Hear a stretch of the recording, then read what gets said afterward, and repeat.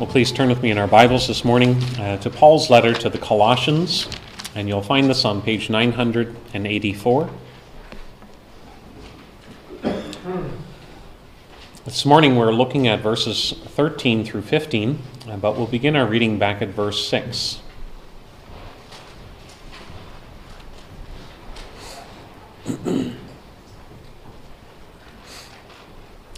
Colossians chapter 2, and beginning our reading at verse 6. This is God's Word.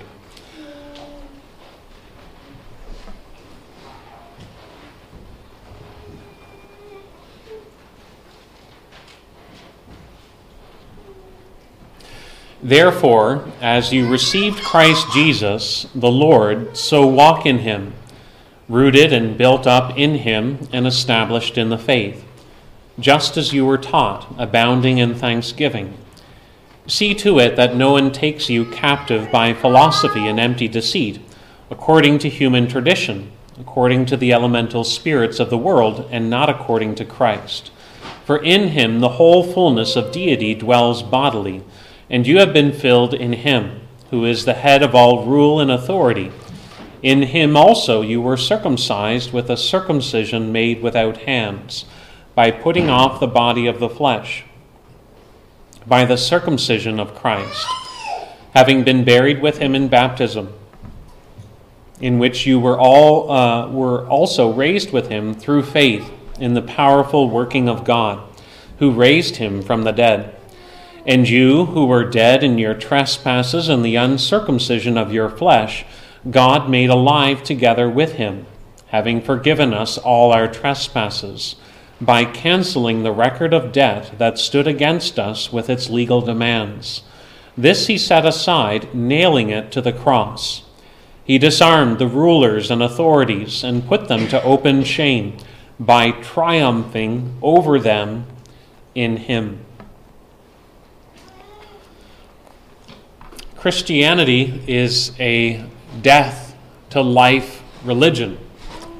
At the heart of Christianity is a message of death giving way to life. That when you think about what it is that Christians believe, we believe that Jesus was crucified, that he died. But then on the third day, he rose again from the dead. That Jesus, who was dead, was made alive. That the resurrection conquers death. And so that is at the very center of our beliefs. But we can also think about the movement from death to life, not just with reference to Jesus, but with reference to the working of God in an individual's life, in the life of a believer.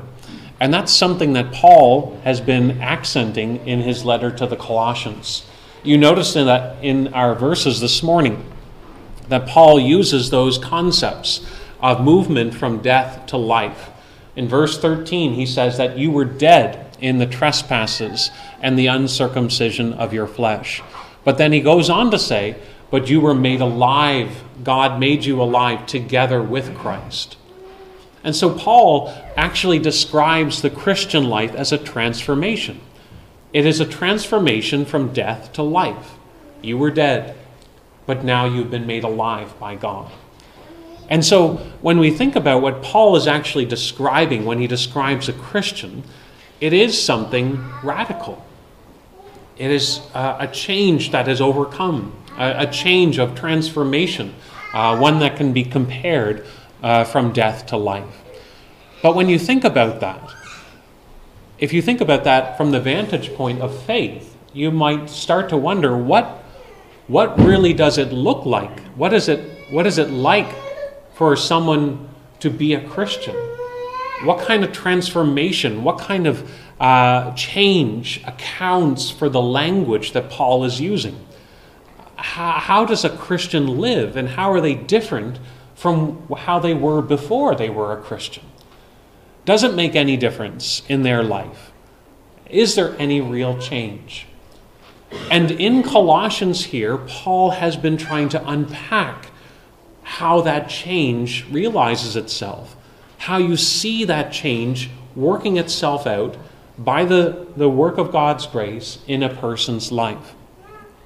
Paul has already mentioned some of it, but this morning we want to look at it even further. But the other thing that's important as we come back to Colossians to notice is that Paul keeps using a phrase over and over again. And you know that when someone repeats themselves, that it's either important to them, or at least they want it to be realized as important for you to realize as well. And Paul is doing that. This is something that is important. And so he keeps stressing it. It's the phrase, in him. That everything that Paul is saying here in Colossians 2 is on the condition, with reference to their union with Christ. That because of the connection they have with Jesus, it brings a transformation of life. And so you remember that earlier he said, just as you have received Christ, just as you have come to believe in Jesus, now Paul says, now you must walk with him. You must walk in him. Your way of life now is guided by the will of the Lord Jesus. The Christian life then lives out of a union, out of a common bond with the will of Jesus. They go where he would direct them. The Christian life is not only lived by walking in Christ, but by being built up in him. Paul has this idea that all of life now is lived with reference to Christ, that everything is built on the foundation of what one has come to understand about Jesus. And so everything else holds on that basis. So he says, you must walk in Christ. You are to be built up in Christ. You are to find the fullness in Christ, that he is a sufficient Savior, that everything that you need is ultimately found with reference to Jesus.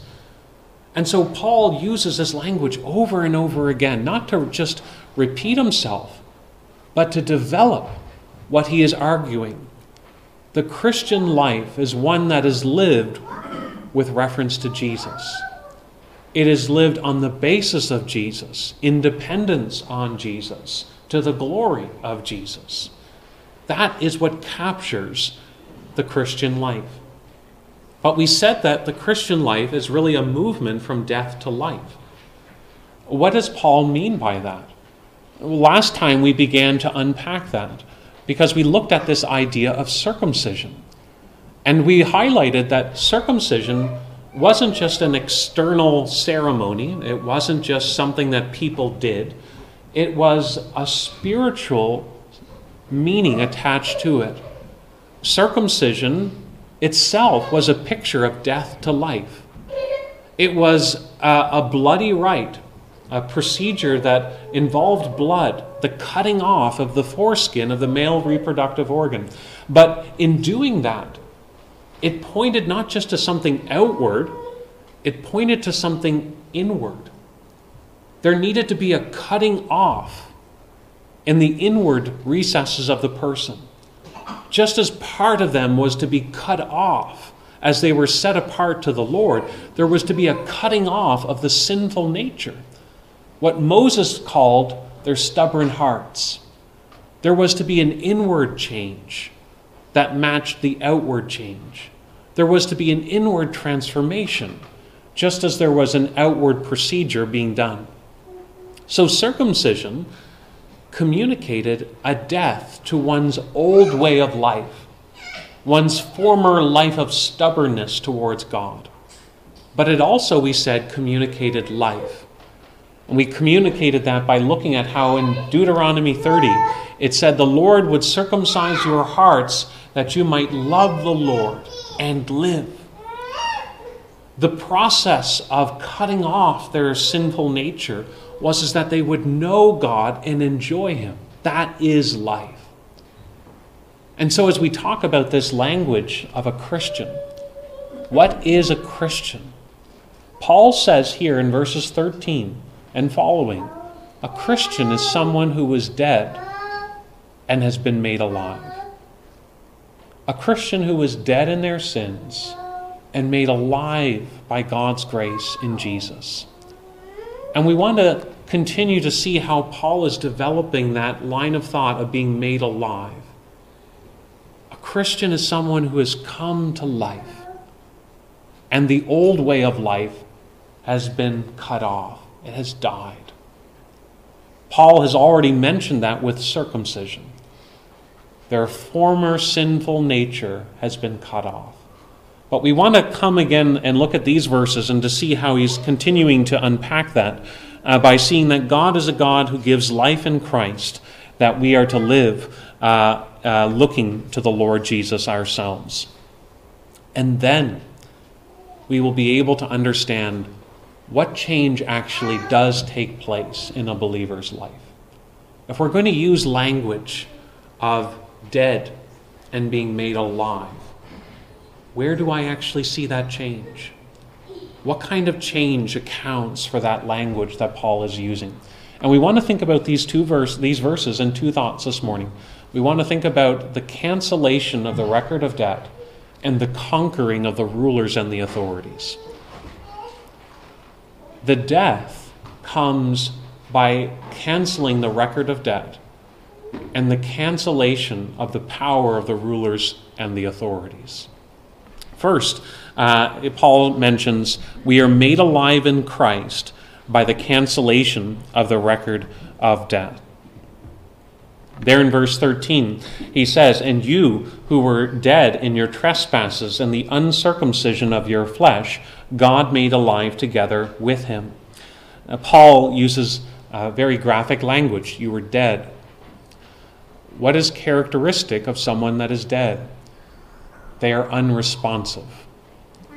They cannot respond. They don't have the ability to respond. Sometimes we use this language even with electronic devices, don't we? We might be using our cell phone or our tablet. We might be using a video game system. But we're using something electronic and the battery charge dies. And then we say, it's dead. And what we mean by that is that when I push on the buttons, when I try to compute something, it does not respond. It cannot respond. But what Paul is saying is that by nature, we are like that dead device. We are unresponsive. We cannot function as we were made to function. That we are unable to respond to God's summons. We're unable to respond to God's message to us. And this is our fallenness. But Paul adds to that, he says, we were dead in our sins and the uncircumcision of our flesh. Paul's not just talking about an outward ritual here. He's talking about what circumcision meant. To be circumcised meant that you belonged to God. You were part of the people of God. To be uncircumcised, then, in the Old Covenant, meant that you were estranged from God. You were alienated from God. And that's what Paul is getting at. That by nature, we are unable to respond to God. And we're estranged from God in our sins.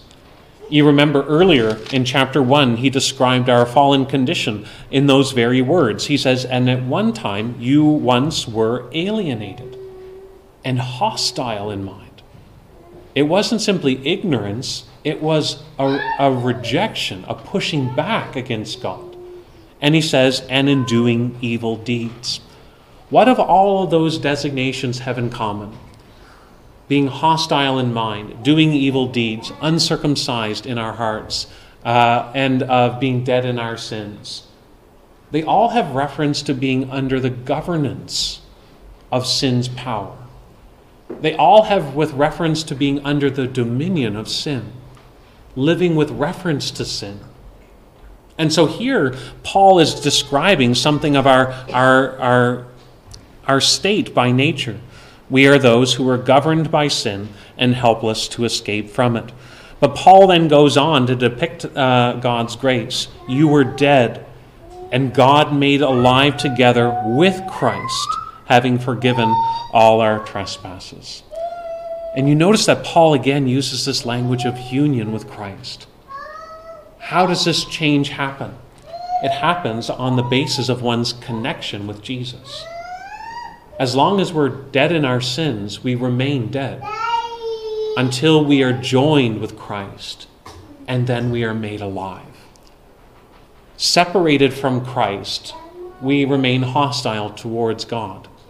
United to Christ, we are now delighting in God and inclined towards him. But notice how he describes this cancellation of debt. He says, God has forgiven us all our trespasses. Just slow down and listen to what Paul is saying. God has forgiven us all our you were dead in the trespasses and the uncircumcision of your flesh. God has made us alive together with him, having forgiven all our trespasses. Not just the lesser sins, not what some would say the venial sins, whatever we would account as the lesser sins, the less serious sins. But Paul says God has forgiven us all our sins. He doesn't say God has forgiven us our present sins. He says God has forgiven us all of our sins, our past sins, our present sins, and even our future sins. God has forgiven us all our sins. And how does he do that? He does it by forgiving them in the Lord Jesus. He does it by canceling the record of debt that was against us with its legal demands. What does it mean for God to cancel that record of debt? It doesn't mean that God ignores it. To cancel it means to wipe it away. One of the most satisfying things, I think, is a whiteboard.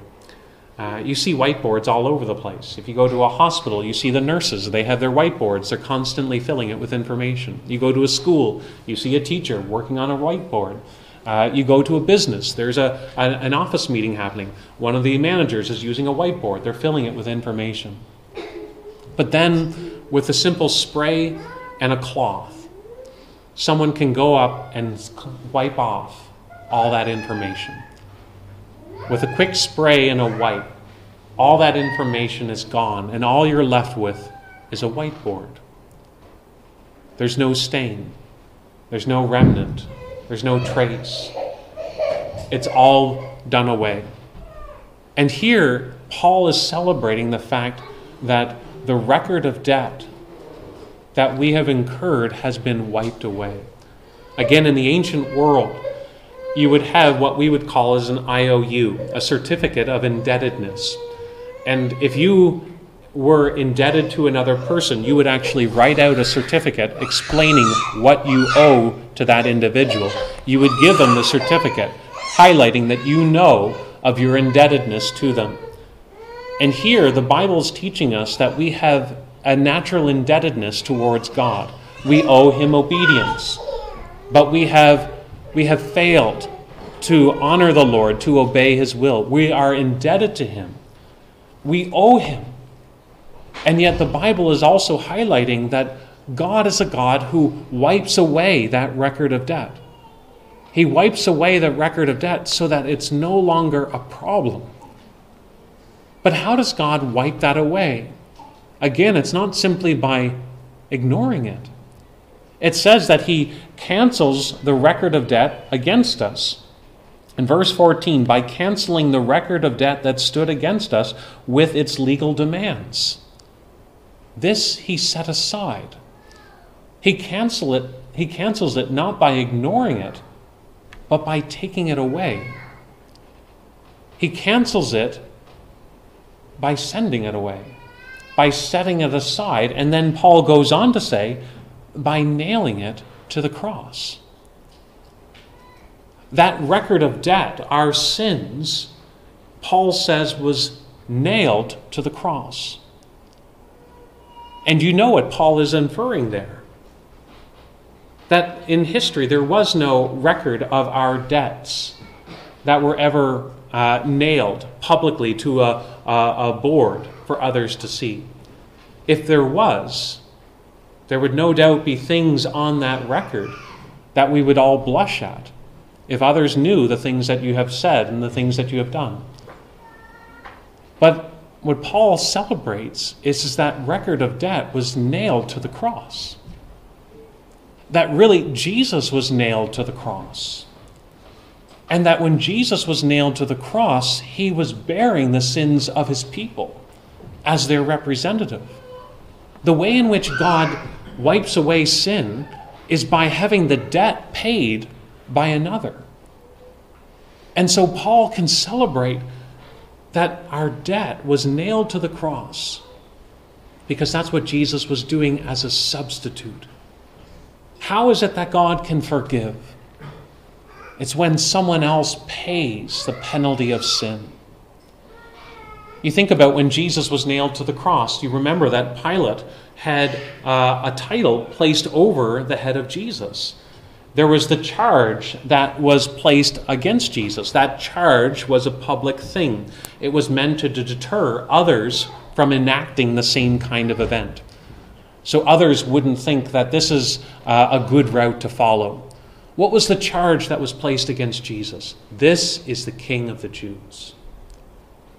What did Pilate want to convey? If anyone wants to stand up as a king, this is the end that they will meet. But what did that title actually signify? Here is one who stands as a representative of the people of God. That as the people's representative, he is bearing their consequences. And so Paul can celebrate the fact that when Jesus is crucified, he is being crucified as a substitute in order to satisfy the debt of sin.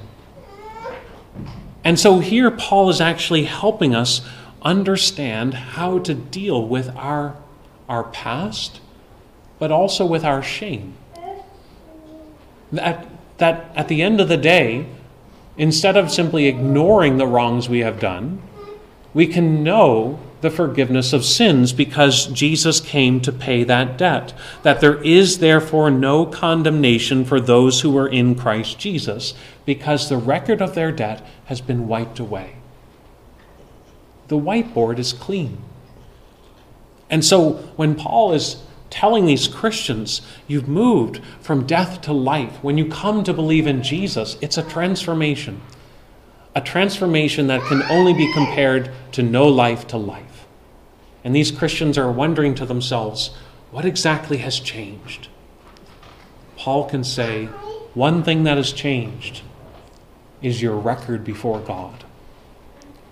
Whereas before you had a record of indebtedness, plaguing you of all your failings. In Christ, that indebtedness is gone. It has been wiped away, and it will never condemn you again. There is a great transformation that comes, and it helps us then to face our sins. But Paul goes on then not only to talk about how Christ has conquered the debt of our sins, again, breaking off the grip of the past, but he talks about how we've been made alive by Christ's conquering of the rulers. In verse 15, Paul goes on and he says, he disarmed the rulers and the authorities by putting them to open shame, by triumphing over them in him. It is not only the record of debt, but the power of sin that is dealt with at the cross. It was the act that brought victory over the evil rulers and the authorities. The rulers and the authorities that Paul is talking about here is the dark spirits, about Satan's kingdom. It is the same rulers and authorities that Paul speaks of in Ephesians chapter 6, where Paul writes, "For we do not wrestle against flesh and blood, but against the rulers and against the authorities, against the cosmic powers over this present darkness, against the spiritual forces of evil in the heavenly places." The rulers and authorities, then, are the evil powers and dark spirits that are at war against the Lord and his purposes. The work of the cross, Jesus said the work of the cross was to bind the strong man.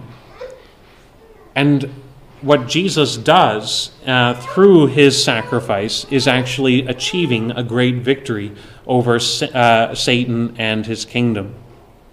That Jesus came to bind the strong man, Paul explains to have been accomplished through the cross, where he defeats Satan and his kingdom. But you notice that Paul uses 3 different designations here to describe this conquering. He describes it as disarming the rulers, putting them to open shame, and then triumphing over them. And he's using this imagery from the ancient world of disarming the rulers. Literally, you could say stripping the rulers. And by that, he has this image of, in the ancient world, when there would be 2 warring factions, the conquering army would disarm or strip down the defeated army, stripping them of their weaponry, so that they no longer are what? Perceived as a threat. They are powerless now without their weapons. They don't have the same position of a threat that they once held because they have been defeated. But more than that, not only are they disarmed of their weaponry, they are also put to open shame. They are presented publicly to others so that others will see the defeated army in their state of defeat, so that it is apparent to all that this army is no longer a threat. They have been defeated. As Paul is explaining this, the cross achieved the same outcome with respect to Satan's kingdom, because the satanic power that formerly was over people through sin's dominance has been broken through the victory of the cross.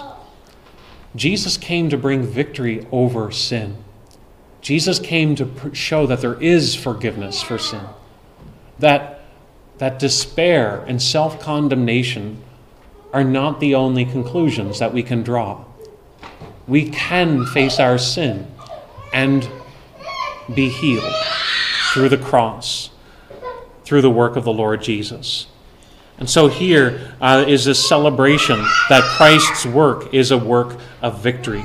That last designation, triumphing over them, is a word that can carry the idea of conquering or even leading in triumphal procession. Again, the idea of leading the defeated army in a parade, where the conquering general leads back the defeated foes. So here, through the cross and resurrection, Christ has not only stripped the rulers of their strength, but their defeat is publicly made known. The late John Stott points out that the binding of the dragon for 1,000 years coincides with the binding of the strong man that took place at the cross. We can affirm that there are dark spirits. We can affirm that there is a demonic realm. But we can also affirm that the demonic has been conquered. We don't live in fear of evil spirits. We don't live in fear of Satan himself. We recognize that his stronghold has been broken and that one day it will ultimately be destroyed. What does all of this have to do with the Christian life? It helps us with relating to sin. We can live our lives, and if you're sitting here as someone who has come to faith in the Lord Jesus, we can still be plagued by that question, what has really changed? What really accounts for Paul's language of death to life? Have I really become a Christian if sin is still part of my story? Shouldn't sin be gone? But what Paul is doing here is Paul is helping us understand how to relate with sin. That when we begin with our union with Christ, then we can face sin rightly. That while sin will still be part of the Christian's experience, we will not be sinless in this life. We will not be perfect. Neither will we be crushed by it. And neither do we become cynical to it. Because we realize there has been a real change. What is the real change? Paul said, in Christ you have been circumcised. The sinful nature has been broken off. A new nature has dawned. A desire for the glory of God.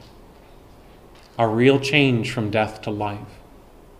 There has been a real change because the record of debt has been wiped away. Our past no longer condemns us. Our future no longer is a dread to us. In Christ, we are declared righteous, clothed with a pure vestment. We have a new hope. But then thirdly, not only do we have a new record before God, but we have a victory in the Lord Jesus. Sin continues to be part of the Christian's life, but its relation is different. Formerly, they lived under the dominion of sin. Now the Christian faces the distraction of sin. It no longer has the same governance over them that it once did. Now it's more of a pestering invader. It is now something that simply has to be done away with.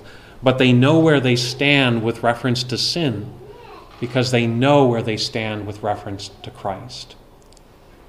And so really, as we think about sin, it comes back to, where are you standing with reference to Jesus? When John wrote to Christians in the first century, he wanted them to know where they stood on the basis of their union with Christ. And so when John wrote, he wrote to young men, and he says, I want you to know, I write to you young men because you have overcome the evil one. Not that you will overcome the evil one. You already have. You have conquered in the blood of the Lamb. Sin has lost its stronghold. Sin has lost its curse. Sin has lost its grip on you. That by union with Christ, you are aligned with his kingdom, even as you await the destruction of Satan's kingdom. And so the Christian lives not a defeated mindset, not in despair because of sin, but they live confident of the victory that is in Christ. That's why when you look in the Bible, half of the occurrences of the language of victory are found in the book of Revelation. Because we know victory is certain. We know what was achieved at the cross, and we know that Christ will come again. So as we think about this question, how exactly can we speak of death to life? What actually changes when a person becomes a Christian? Paul says it's a radical change, because they're no longer condemned by sin. Through faith in Christ, the record of debt has been wiped away. By faith in Christ, they're no longer under condemnation. They're transported from a kingdom that has been defeated into a kingdom that is secure and in which they can have life. We can then live with a celebration that there is victory in the Lord Jesus Christ. Let's pray. Heavenly Father, we do pray that as we think about Paul's words, that they would not only search us as to what it is that we are doing with Christ, but we pray, Lord, they would stabilize us, that we would be able to face sin and not be crushed, that we would be able to face sin and not to become cynical. We pray, Lord, that we would celebrate instead the victory that is in Christ and the cancellation of the record of debt that stood against us with its legal demands. So go before us in Jesus' name. Amen.